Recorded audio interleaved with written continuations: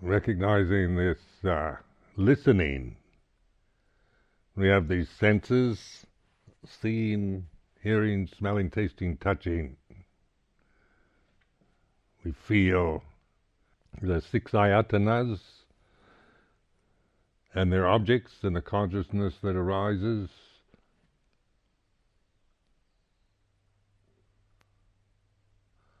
So like in Vipassana meditation, you're kind of investigating the senses. That even though we tend to just take them for granted. And so it's helpful to just see how they work, eye, the organ of the eye, its object, and the consciousness that arises on contact. It's a way of investigating experience. It's not meant to be some kind of doctrinal statement. All these, like the five khandhas, six ayatanas, namarupa, these are skillful means to investigate experience.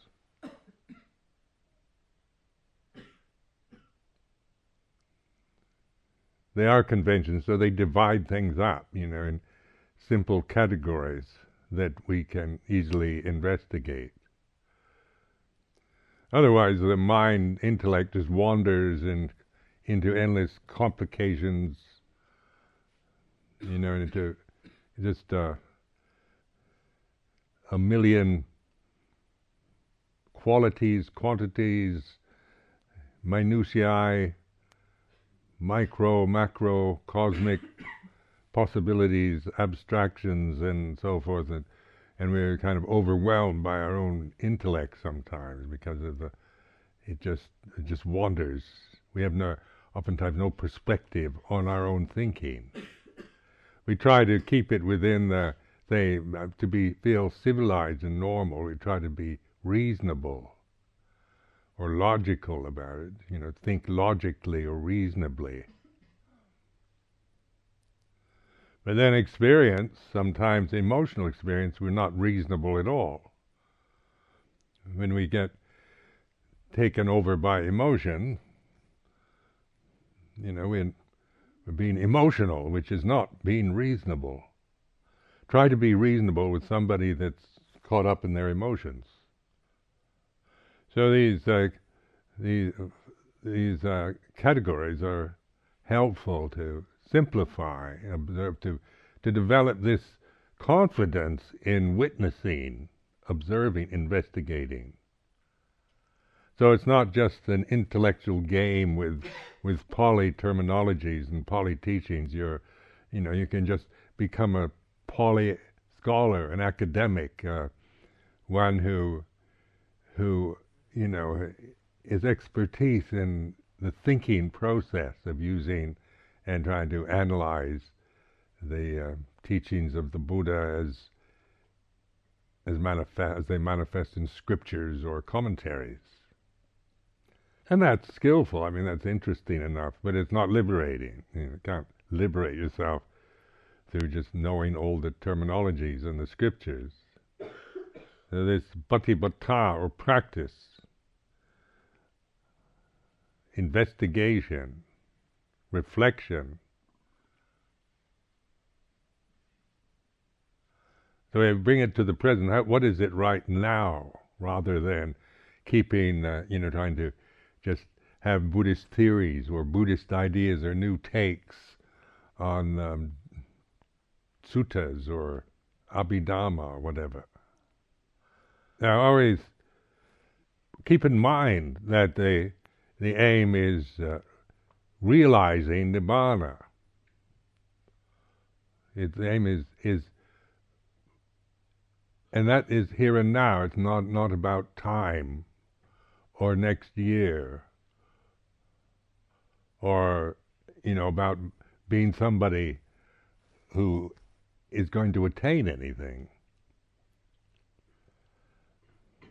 So this vehicle that we've taken on, this monastic form, Dhamma Vinaya, then its whole sole purpose is for liberation. It's not for personal attainment or reinforcement of of a self, or to form an identity with it. To take on another kind of, I am a Theravadan Buddhist and things like this. It's not meant to be, and just another egotistical attachment, another Sakkayaditthi obstruction. Like any convention, it can be, and that's what we're used to doing. And say, well, I'm a Theravadan Buddhist, and another one says, I'm a Zen Buddhist. And then we go into Tibetan Buddhism, and on like that, and then we have strong views, opinions that we form around these identities. And that's conditioning, isn't it? That's just another form of Sakkayaditthi, Silabbata Paramasa Vicikicca. So the first three fetters are you're creating them, more fetters. So this is where we remind ourselves, because we're so easily prone to do this. It's this, cultural conditioning to become, to belong to a group. And the group we belong to then, it's our group versus some other group, one team, football team against another. I mean, it's just the way the mind's conditioned to, it's easy for us to do that. To always, take sides, and to feel, to identify with our group, our team, our sect, our religion, our race, nationality, political party, religion. So that's why, in investigating Sakkayaditthi, what is it that is aware of the thinking process of me when I'm in my, arrogant flights of self-importance? What is aware of that? What is it that's aware of that? And so this is like investigation, because you're asking a question not to get another nice little traditional answer from the Pali Canon, but to really see the the reality, to know that this awareness, and being aware of I am Ajahn Sumedho, awareness, consciousness, this is conscious too.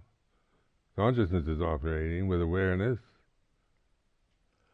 But to investigate, I guess you have to let go of the attachment to being somebody, to being Ajahn Sumedho. I'm talking about myself. I don't think any of you identify yourselves as Ajahn Sumedho. So it's a very simple kind of experiment. Say your own name, I am so-and-so. But listen, that which is aware of I am, and the name, the name we have. Now, if I'm not aware in this way, then I am Ajahn Sumedho, and I can give you, a whole my life's history. Go on and on about myself as a personality, on a conventional level. But if I begin to just observe that the thinking process, to become Ajahn Sumedho, I have to think I am Ajahn Sumedho. When there's no thought, when there's just awareness, this is emptiness, it's anatta. Now this is discerning the difference. This is the development of panya, or wisdom. Panya, being able to discern. It's not about comparing or criticizing, but observing, discerning the difference. There is this discernment means that you are this conscious awareness, discerning, the condition, all conditioned phenomena is impermanent. It's not saying conditioned phenomena is inferior to the unconditioned. That's ridiculous, isn't it? The unconditioned is somehow better, superior to the conditioned. That's nonsense. That's not wisdom. That's just playing around with words. So the unconditioned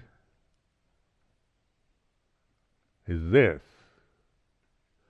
Now, recognizing this, noticing, because if we don't recognize and affirm, we tend to ignore it because we're so strongly identified and kind of victims of the conditioning process. So in my own practice, or for years now, this is it, recognizing. Now when I'm doing this, I'm particularly aware of the sound of silence. There's still, the thinking process then is no longer just conceptual proliferating, going from one thought that's used to notice, to observe. Right? It's the tool that we're using rather than just, thinking as in patterns, in habits, analyzing or criticizing.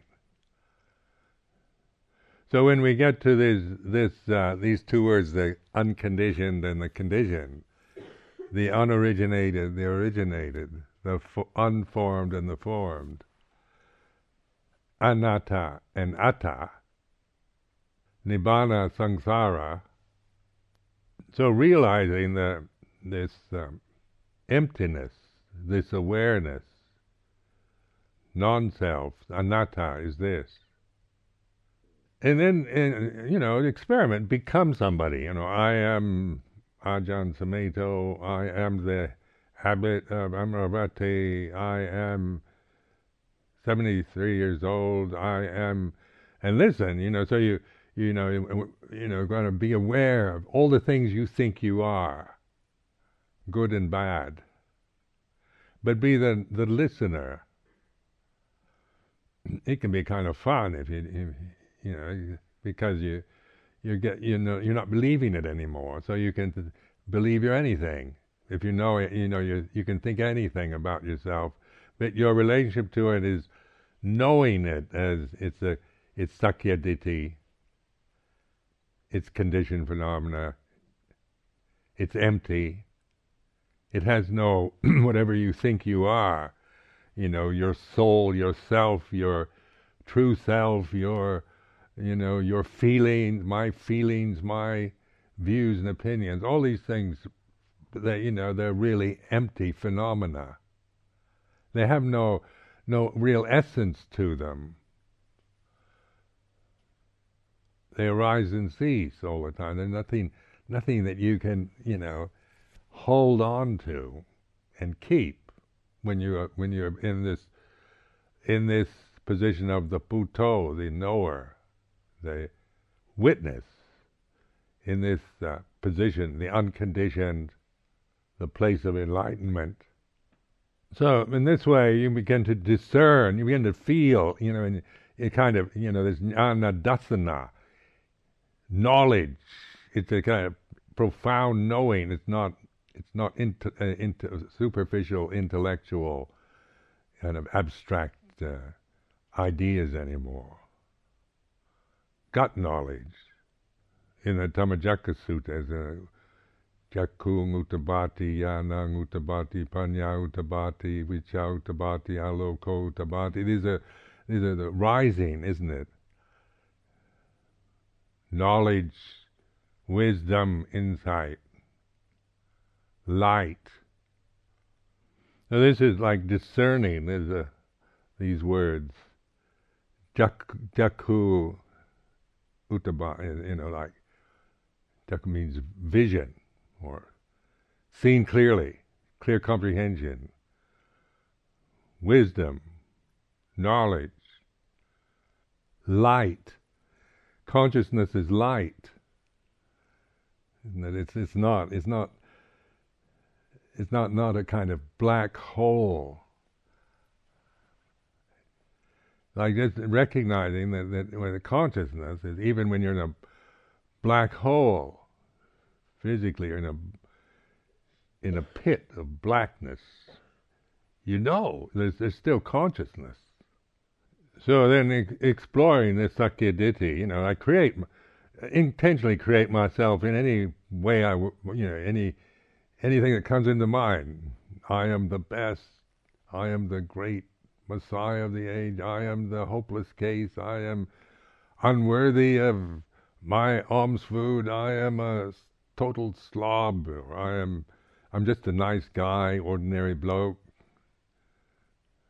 However you want to, whatever you want to think, take it to the ultimate absurdities of, I'm God or I'm the devil or I'm just an ordinary guy. But it's all just, it's words, isn't it?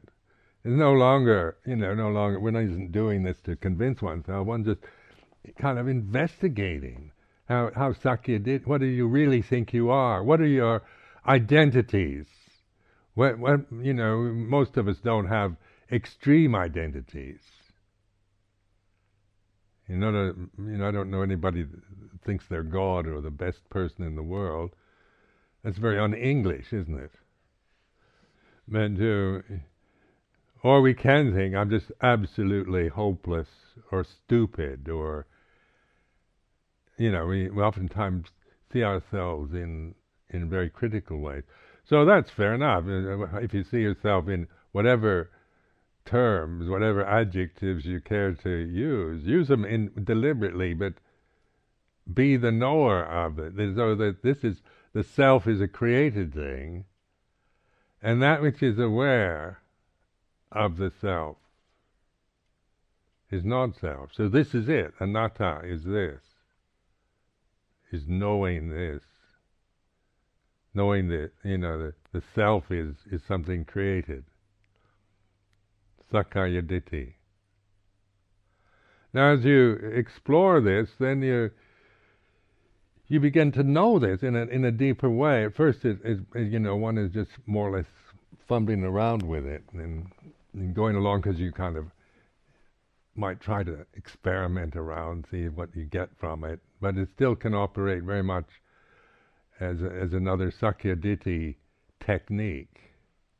So that's where this is to recognize, to really keep this sense of that which is aware of self, of Sakkaya Ditthi. And so you keep, after a while the penny drops, you get it. Suddenly realize this awareness is this, and the self comes and goes according to conditions. And then you begin to see the emptiness of the conditions. They're empty too. There's nothing to them. They're like bubbles, or they describe foam on the sea, or they have no, like a bubble. Once you puncture it, there's nothing left. There's nothing in it. So this is, because so many, the suffering of humanity is all around these incredibly gripping identities with conditions. We'll die for them. We'll sacrifice ourselves for absolutely meaningless bubbles.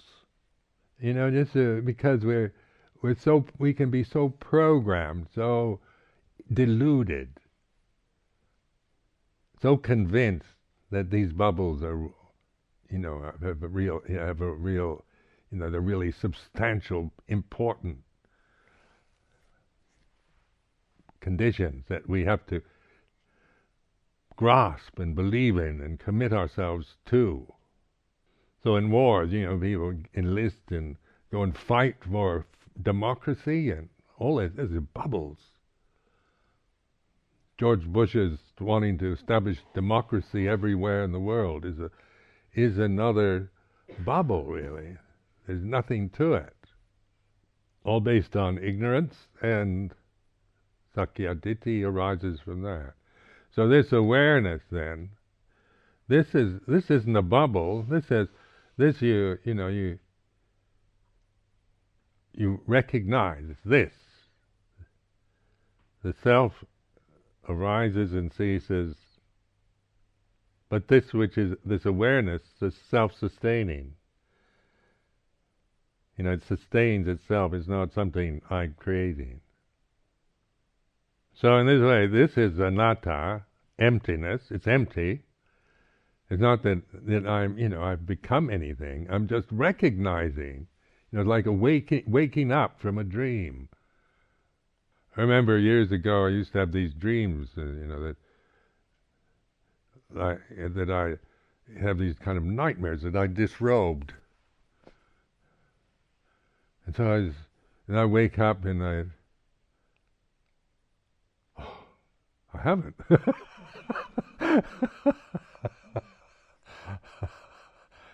I look at my robe. Oh, I'm still a monk. Yet the dream, when you're in it, seems real, doesn't it?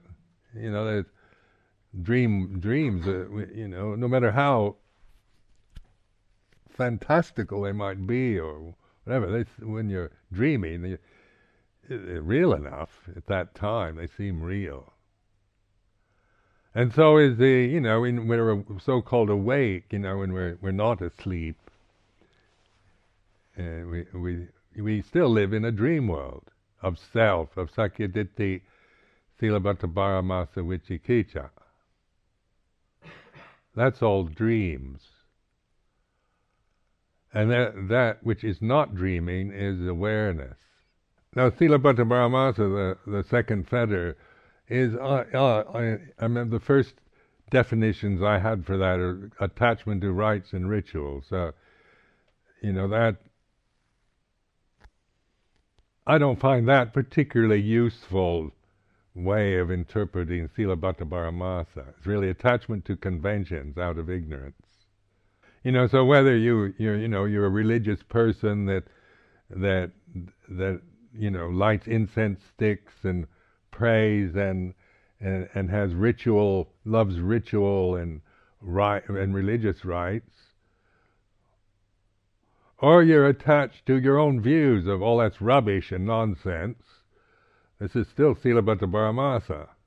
So the rational atheists that says all, the communists that says all religion is the opposite of the people, still suffering from Silabhata Paramasa.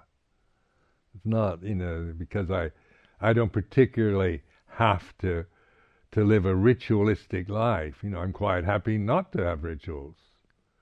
I'm not attached to lighting candles, incense, chanting, and all the rest.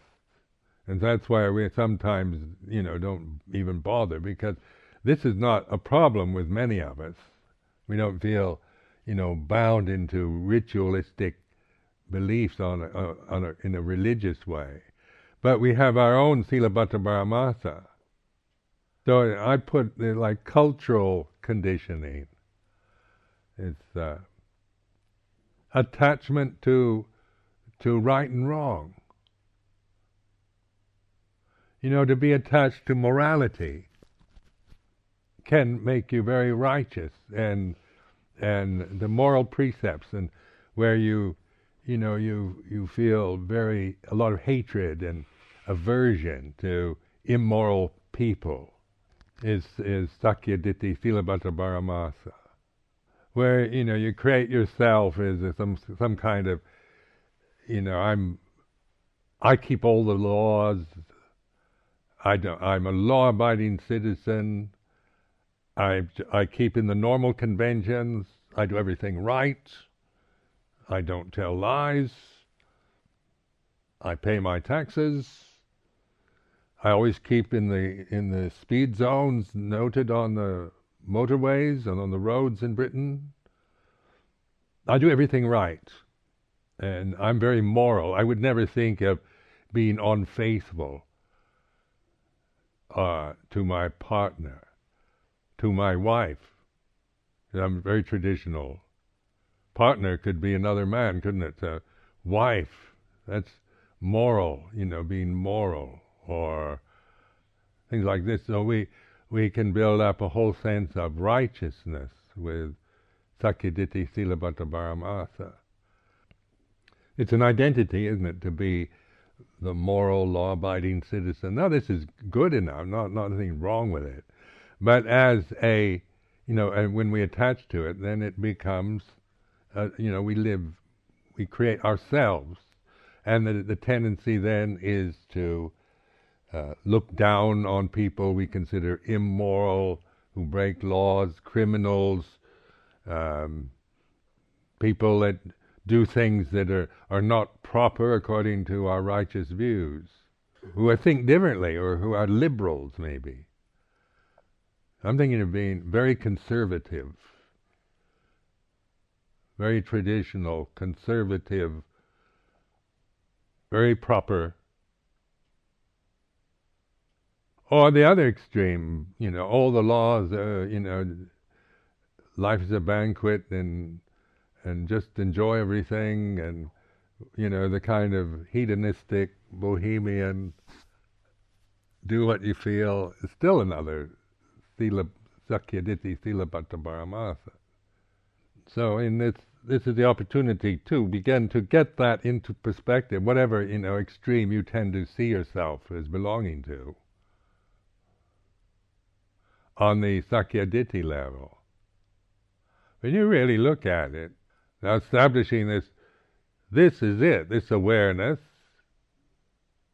Sakyaditi, I am Ajahn Sumedho. And this is my seat, and these are my robes, and my monastery, and what I think, and what I've done, my past, and so forth. And this is sense of me and mine. And I create that. It's thinking. To create, I have to think me. What about me? You didn't ask me when you did that, when you made that decision. You didn't ask me for my opinion. My opinion, if you want my opinion, to get this, the way we use, or the way I use my, the way I put my opinion, the word my suddenly goes out like, my opinion is so important that you've not taken it into account. You've ignored me, the head monk. I listened to it in quite melodramatic ways. You can see how powerful that is. You hear it all the time. You didn't ask me. You didn't take into consider my feelings. And this is mine. You can't have it because it's mine. And you can, in English, use of these pronouns, how strongly they come out when you think of them. When you observe yourself thinking in this way. And then I think, I can get into, I'm just wasting my time. One can get into love and hate relationships. Sometimes the Sangha, you think, I'm fed up with monastics, with monks, nuns, endless problems, petty little things, hurt feelings, misunderstandings, goes on and on and on. 40 years now. And then I listen to this, myself grumbling. That which is aware of grumbling. And that helps me to remind myself, this is the place of enlightenment, not this grumbling state of mind.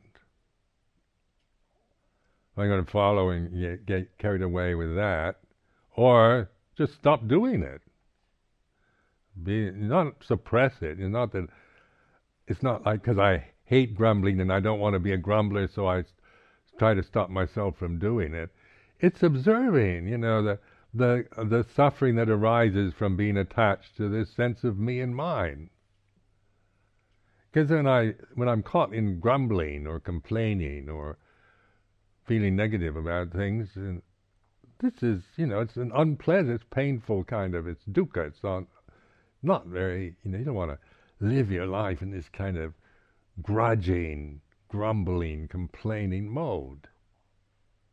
Whining, whinging, blaming, poor me. All those people out there just fed up. And so this word fed up is also another word that has a lot of power in the English language. Fed up. There was one monk I remember years ago in Thailand. He could you say fed up, and it was when he said fed up, boy, that was really.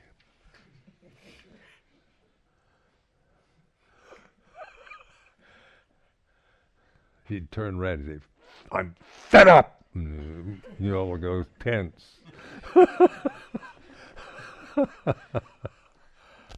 I think we all understand the feeling of being fed up, but that which understands, which is aware of being fed up, is not fed up, is it? This is a refuge then. You know, this is where recognize this awareness is not tainted by the conditions that you're aware of. Anger or greed or lust or jealousy or fear or whatever the emotion might be, this awareness is pure. This is where purity is.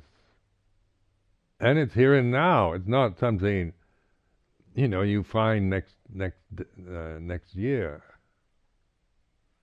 Just recognize this is, if you want to understand purity, be aware. Awareness itself is light, purity, the deathless, nibbana, anatta, shunyata. All these words then are merely words that you know give slightly different emphasis. You know, that's a way of using language. Slightly different emphasis, anatta and shunyata. You know, it's not that this kind of emptiness is shunyata and there's another kind of emptiness that's anatta and things like that. That's ridiculous. That's you know, conceptual proliferation. So these words, the unconditioned, unborn, unoriginated, it just amounts to this awareness, really.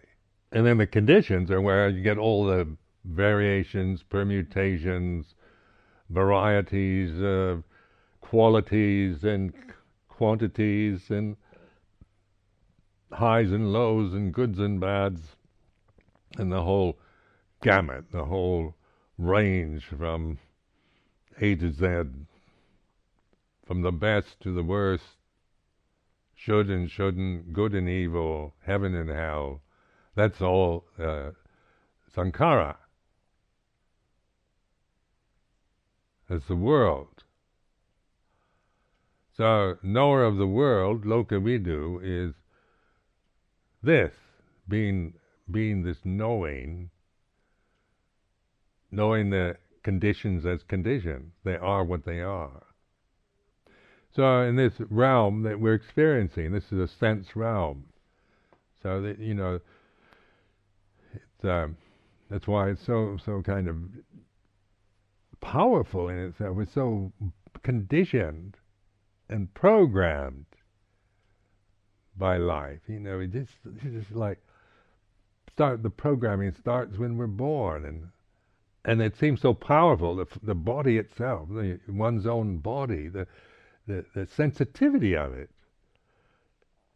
You know, it's always somehow irritated in some way. You know, too hot, too cold, the clothes, the tiredness, hunger, thirst, pleasure, pain.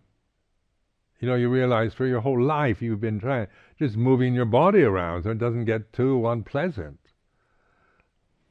How long can you sit or stand or walk or lie down when it starts getting unpleasant?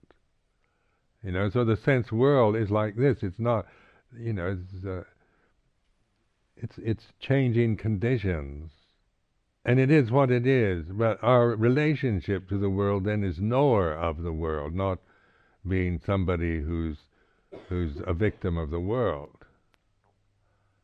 So being this knowing, being the Bhutto, then is this. So it's impossible to think, I am the Buddha or anything like that. I mean, you know, it doesn't make sense, does it? When you know this, to make claims, or even, you know, the 4 stages, say, I am a Sotapanna or something like this, sounds ridiculous. Because it's not a personal attainment. You know, it's not, you know, I am a Sotapanna. It sounds like Ajahn Sumedho is a Sotapanna. doesn't it? That's what it's going to sound like. So it doesn't make sense anymore because your relationship to language is not attachment. There's nobody to be a Sotapanna. So these four stages are very helpful. They're not for identity or to say, have I attained this level, or is it Sotapanna Magga or Sotapanna Phala? And I've heard monks get into these kind of discussions. And one monk said, are you Sotapanna Magga or are you Sotapanna? Have you attained stream entry? And then they'll say, is it Sotapanna Magga or Sotapanna Phala? And then they'll say, I'm working on Sakadagami now. And it just reeks of Sakyaditi, Silabhadra Paramasa Vicikiccha to me. But then a lot of with the Western monks and nuns is oftentimes it's never, that's why I emphasize, because I see people don't know how to use these words for reflection. The 10 fetters and the 4 stages. And yet we say, when we talk about Sangha, the 4 pairs, the 8 kinds of noble beings, these are the Blessed One's disciples. And then when we say that, the Sangha, taking refuge in the Sangha, the 4 pairs, the 8 kinds of noble beings, these are the Blessed One's disciples, what does that mean? Is that kind of this, maybe some kind of beings out there somewhere that, Sotapanna, Sakadagami, Anagami, Arahants out there. Maybe they're like in these kind of spiritual movements. They're Arahants living in the Himalayas, Kuthumi or Master Morya. These kind of legendary Arahants that live where? In what part of the Himalayas? Secret. I take refuge in Kuthumi and Master Morya. Well, people ask if Ajahn Chah what was his attainment. Was Ajahn Chah an Arahant? And these kind of people, have these words, and we like to think of our teachers as Arahants. The Sakyaditi, my teacher, is an Arahant.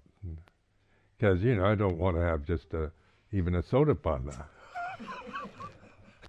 Or a Buddha. Or a reincarnated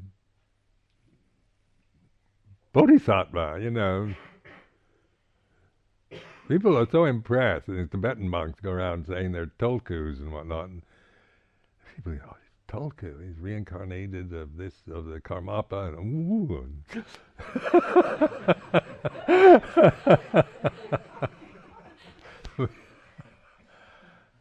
And what is this when you think of it? What do we mean? What is going on? These are words. What does that? These are beliefs or assumptions. Now, putting the language in, to get to observe how language works. So the vicikiccha then, doubt. You can't get beyond doubt through just suppressing it, or just attaching to positive affirmations and beliefs. Doubt is always a result of thinking, of attachment to thinking. Now, doubt then is a useful thing because it does stop the thinking mind. But we don't like that. The Sakyaditi doesn't like to be stopped. It likes to have certainty. We want answers to questions and solutions to problems.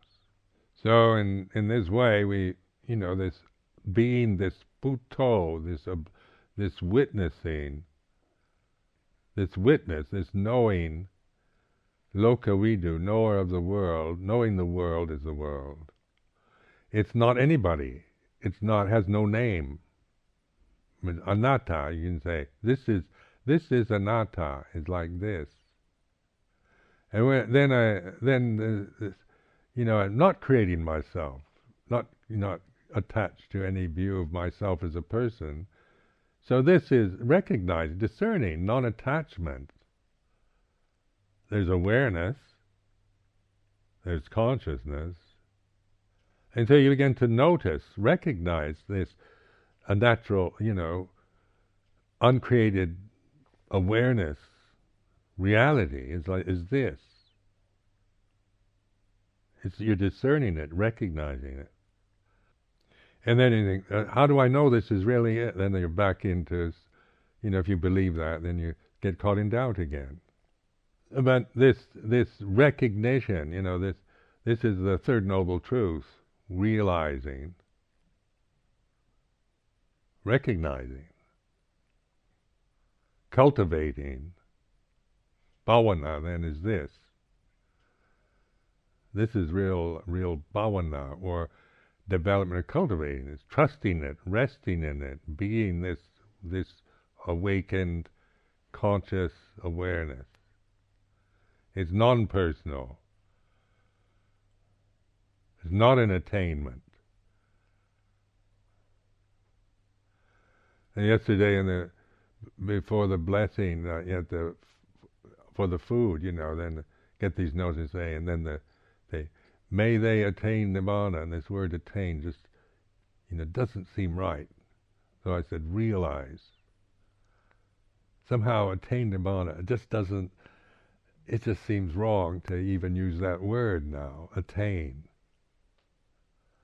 Because attainment to me means that it sounds too personal, like somebody's got to attain something. Or just waking up, realizing, recognizing Nibbana. Non-attachment is this.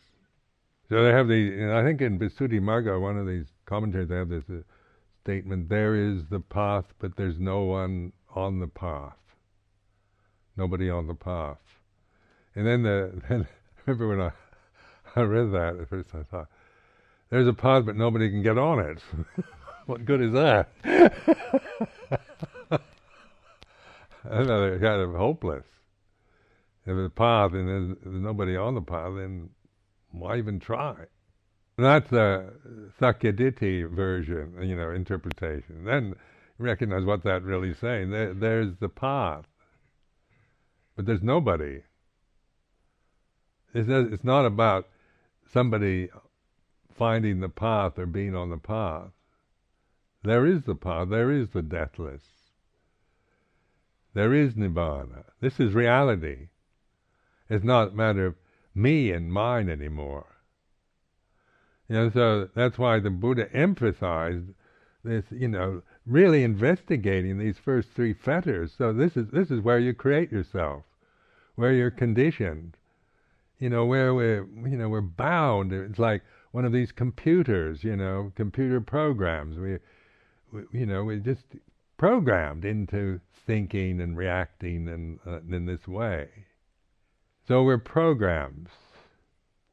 That film, The Matrix, that's what's happened to us.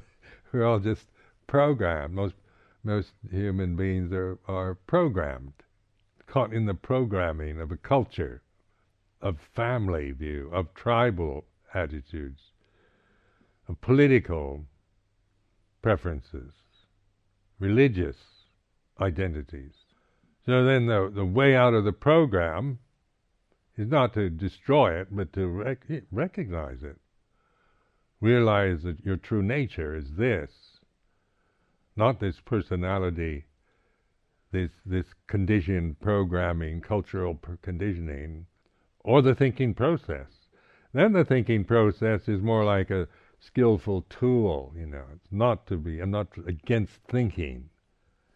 I'm trying to wipe out my thinking. I don't want to, not an attack on thinking, but how to use thinking so that instead of programming myself out of ignorance, then the thinking process is a way of communicating and has all kinds of, it's a way of pointing at, it's a skillful means, but it's no end, it's not an end in itself. Now, many of you have, some people just don't get it. they're so programmed they can't get any perspective on the programming.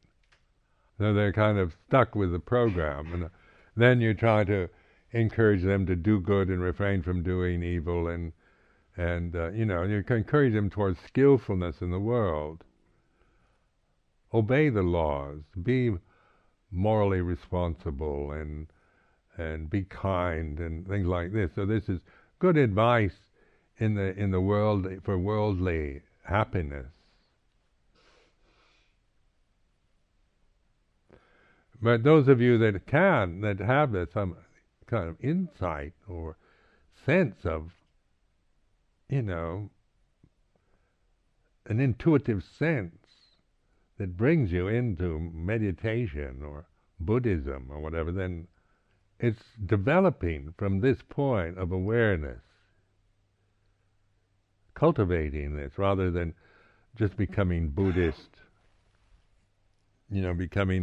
getting programmed as a Buddhist. So in this, there is the unconditioned, unborn, uncreated, unoriginated. To me, that's one of my favorite quote from this. It's from the Udana, and this is a wonderful thing. It's a statement. There is the unborn, uncreated, unoriginated. If there was not the unborn, uncreated, unoriginated, unformed, there'd be no escape from the born, the created, the originated, the formed. But because there is the unborn, uncreated, unoriginated, unformed, there is escape from the created, conditioned, formed, etc. There is escape. There's, an escape then is not me running away from anything, but awakening, this imminent ability now to pay attention, to listen, and then to investigate, so that the conditioning that we've acquired already, we begin to see it in terms of what it is, rather than just be continually kind of pulled around by it.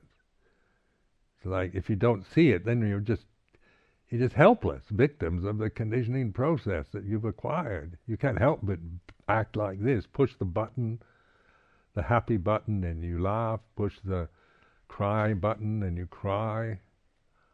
Praise you and you say, I'm so happy. Criticize you, you want to kill yourself. It's just like sunny day, I'm happy. Rainy day, I'm depressed. It's just kind of helpless victims of your feelings and thoughts and emotions and cultural prejudices, egotistical attachments, ideals, helplessly stuck with idealism and always feeling life has let you down, or nothing is what it should be, always feeling angry or irritated or despairing because the people you live with, even yourself and the society you live in, is not what it should be. That's a sure sign for misery, isn't it? Because, the world is not an ideal. The world is like this. It's samsara, it's sankhara, it's dukkha. Its nature is unsatisfactory. And that awareness, then, there is the unborn. This is it. This is the unborn. This is real. And I'm saying this, I'm not creating anything right now. Just recognizing reality, real. This is real. Then I can see what I think the world is a fantasy. According to my personality or my cultural conditioning, is what I think what it should be, and what I want it to be, and what I don't want it to be. This is Sakyaditti Silabhata Paramasa Vicikicca. So this knowing is a natural to all of us. You know, this is the escape. This is the freedom from suffering, is through awakened attention to the flow of life.